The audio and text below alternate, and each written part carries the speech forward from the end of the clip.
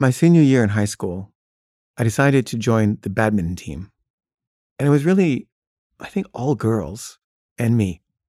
And it wasn't a very manly sport, but I really loved it.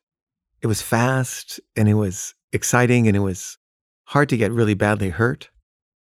And I played doubles and I had a doubles partner.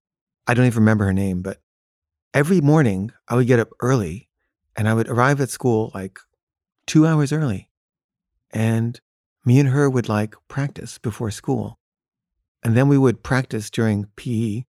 And then after school, we'd practice for 2 hours. We did this every day for like a year.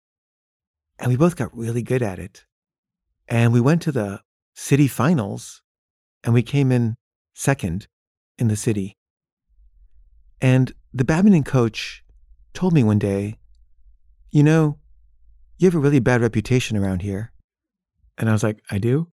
He said, yeah. Everyone told me, like, do not ever let this guy into your class. And I was thinking of not letting you into my badminton class because I'd heard so many horrible things about you. And I said, like what? She said, well, that you're rude and obnoxious and that you're a troublemaker. And I said, well, I am a little. And she said, but my experience of you is that you're like responsible and respectful and hardworking and really committed. And it's been a real pleasure getting to know you and work with you. And I was so touched by that. And I had no idea that I was blacklisted in high school, but I guess I was.